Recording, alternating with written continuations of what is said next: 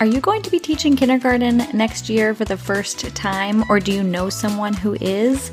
Teaching kindergarten for the first time can be overwhelming, and maybe you're feeling unsure of where to start. Well, look no further. I have the ultimate survival guide for new kindergarten teachers.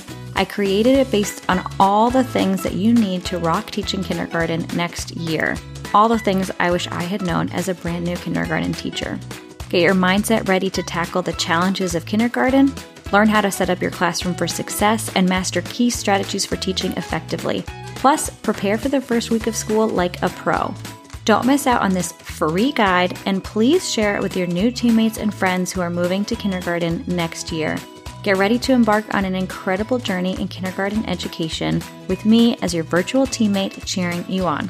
Download the free guide today at www.kindergartencafe.org/new-teacher. That's kindergartencafe.org/new-teacher. Welcome to the kindergarten team.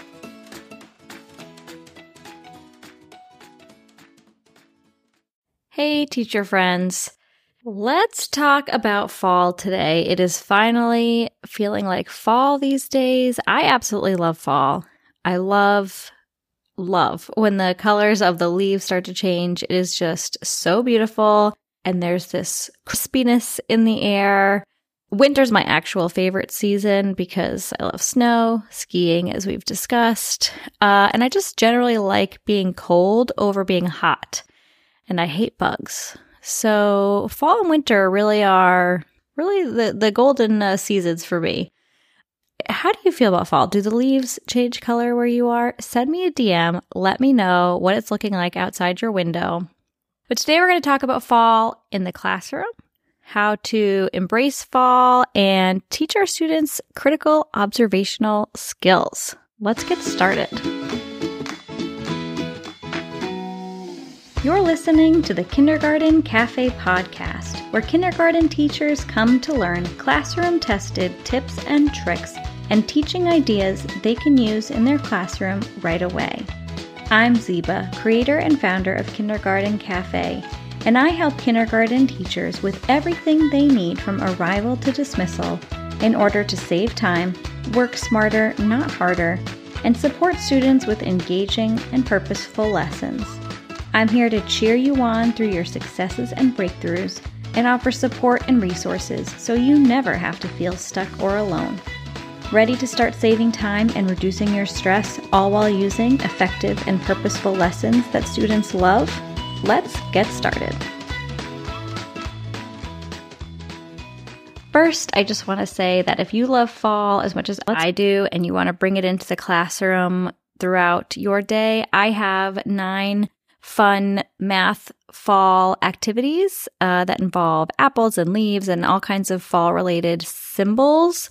And one of them is completely free, and you can get it in the show notes below. I will link it down below for you to get a free roll and cover leaf activity game. I also have several other favorite fall activities in a blog post that I will also link so you can dive deep into the world of fall. I will give you a sneak peek, though, into one of my favorite fall activities to do in the classroom is with the book Leaf Man by Louis Ehlert. And this book really shows beautiful illustrations of ways you can arrange leaves into designs, into making stories. And so after reading the book, we use the leaves that I will talk about next, what we will be bringing in for our observational lesson. We use those same leaves at a station with this book and have the kids create pictures and create stories just like they do in the book. And then they take pictures of their Leaf Man creations and share it on Seesaw, or they'll even do a video where they tell the story about their leaf creations. And it only lasts for a few days before they turn completely brown. But even when they're completely brown, the kids still really like creating with the leaves. It is essentially a version of Loose Parts, which we can certainly talk about later, but that's one of my new favorite play activities. But the kids are just moving around the pieces. They're not gluing them down. They're creating and recreating stories with them. And it all centers around creating with leaves. So That's a sneak peek to one of my favorite fall activities, and you can find more in the blog post below. So let's talk about using fall to help us teach about observational skills. So observational skills are obviously so important in everything, but especially in science. Kids really need to learn how to look closely at something and ask questions, build knowledge, really understand their surroundings by observing them. And so whenever I am teaching anything in science, observation is a critical piece of the learning that the students do. I want them to build their own knowledge based on their observations. Instead of me telling them leaves change colors in the fall, I want them to see it for themselves. What colors do you see? What colors did you used to see? What's different now? And using the 5 senses is a very helpful way to frame teaching observation for students. Kids generally already know the 5 senses when they come to you in kindergarten. They've usually learned that in preschool, but if not, it's a quick lesson because they're using them all the time. So framing their observation around the 5 senses is a really familiar and helpful way for them to practice this skill.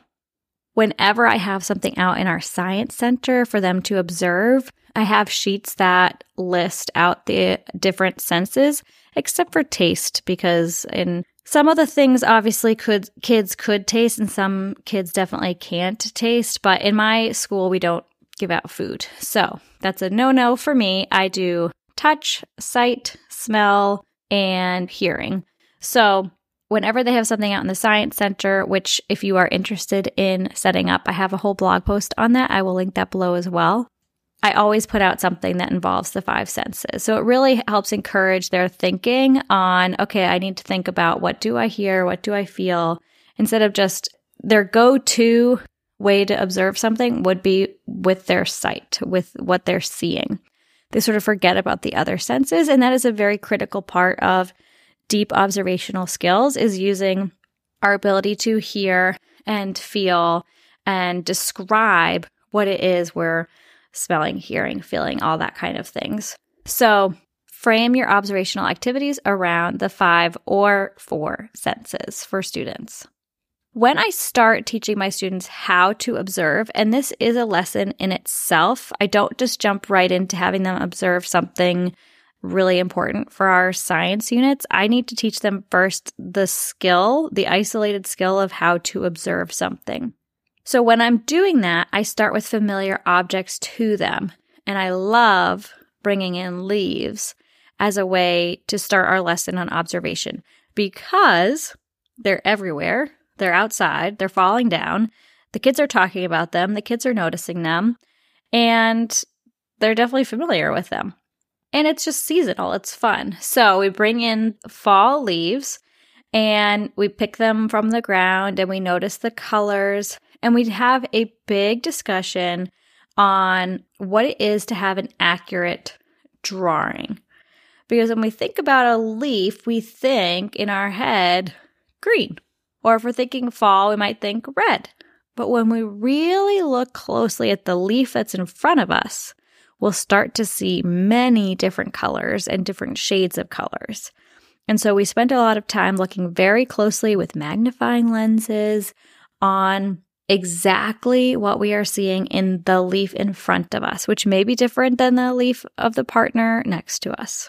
And that's also important, that they're not supposed to look the same because the leaves don't look the same. I also love doing more observational lessons with apples and pumpkins because, again, the kids are very familiar with them and they're also very seasonal and timely. There are lots of really fun science-related activities that you can do with apples and pumpkins and connecting to learning about life cycles. And I will link those ideas in a blog post below. I highly encourage you to actually spend time not just on the outside of the apple and pumpkins, but to really open up the apples and pumpkins. Before you do that, have kids predict what they'll see in the inside. They might know, they might not know. And especially what they're going to feel on the inside. But opening up these apples and pumpkins opens up a whole new world for students to imagine what's on the inside and really learn deeply about these living things in front of them. And I would also encourage you to bring in some unfamiliar fall objects that are related. I love bringing in mysterious gourds that you could find at farmers markets because the kids, they go to what they know. They know it looks like a pumpkin or it looks like a squash or it looks like kind of like an apple, but it has like a stem on it.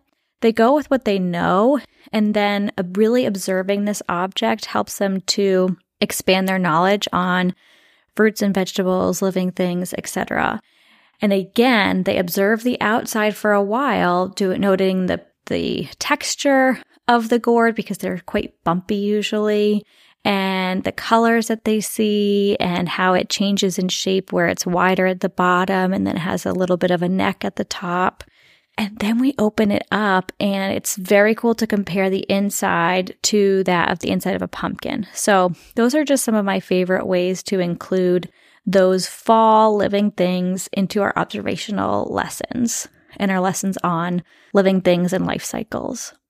When we're talking about doing accurate drawings in our observations, because we also talk about how we want to show our thinking. And the best way for us to show our thinking is to either describe what we're seeing or to draw what we're seeing.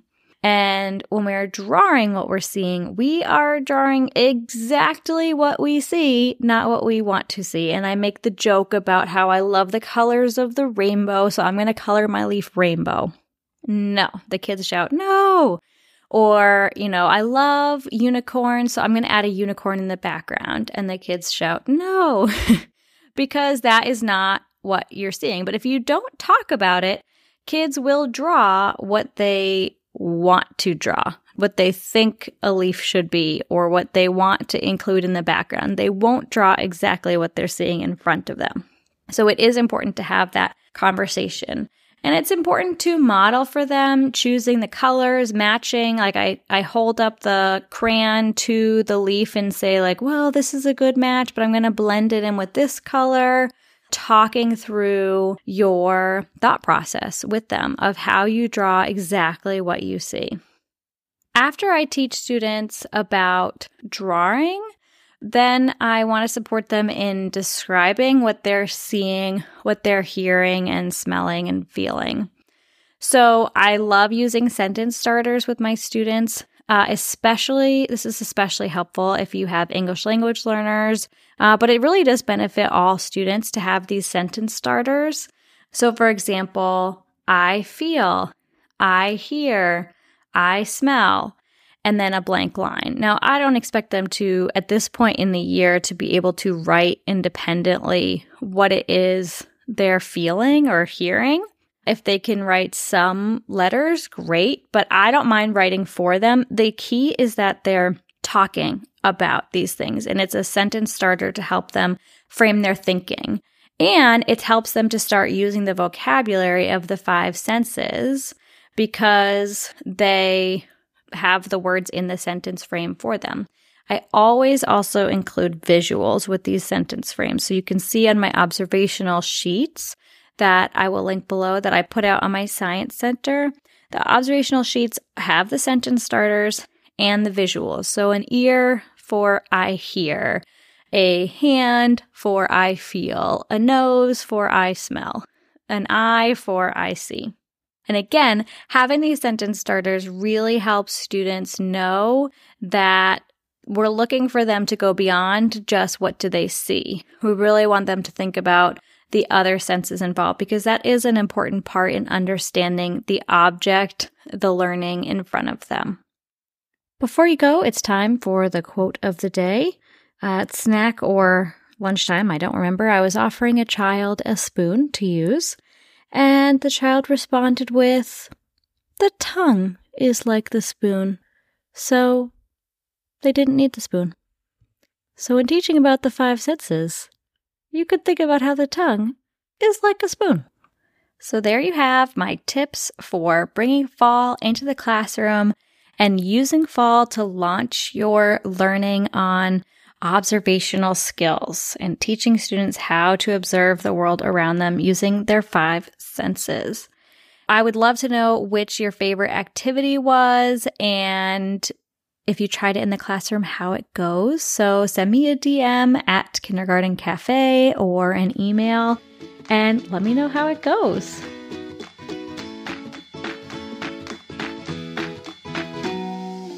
Thanks so much for listening to the Kindergarten Cafe podcast. Be sure to check out the show notes for more information and resources, or just head straight to kindergartencafe.org for all the goodies. If you liked this episode, the best ways to show your support are to subscribe, leave a review, or send it to a friend. I'll be back next week with even more kindergarten tips. See you then.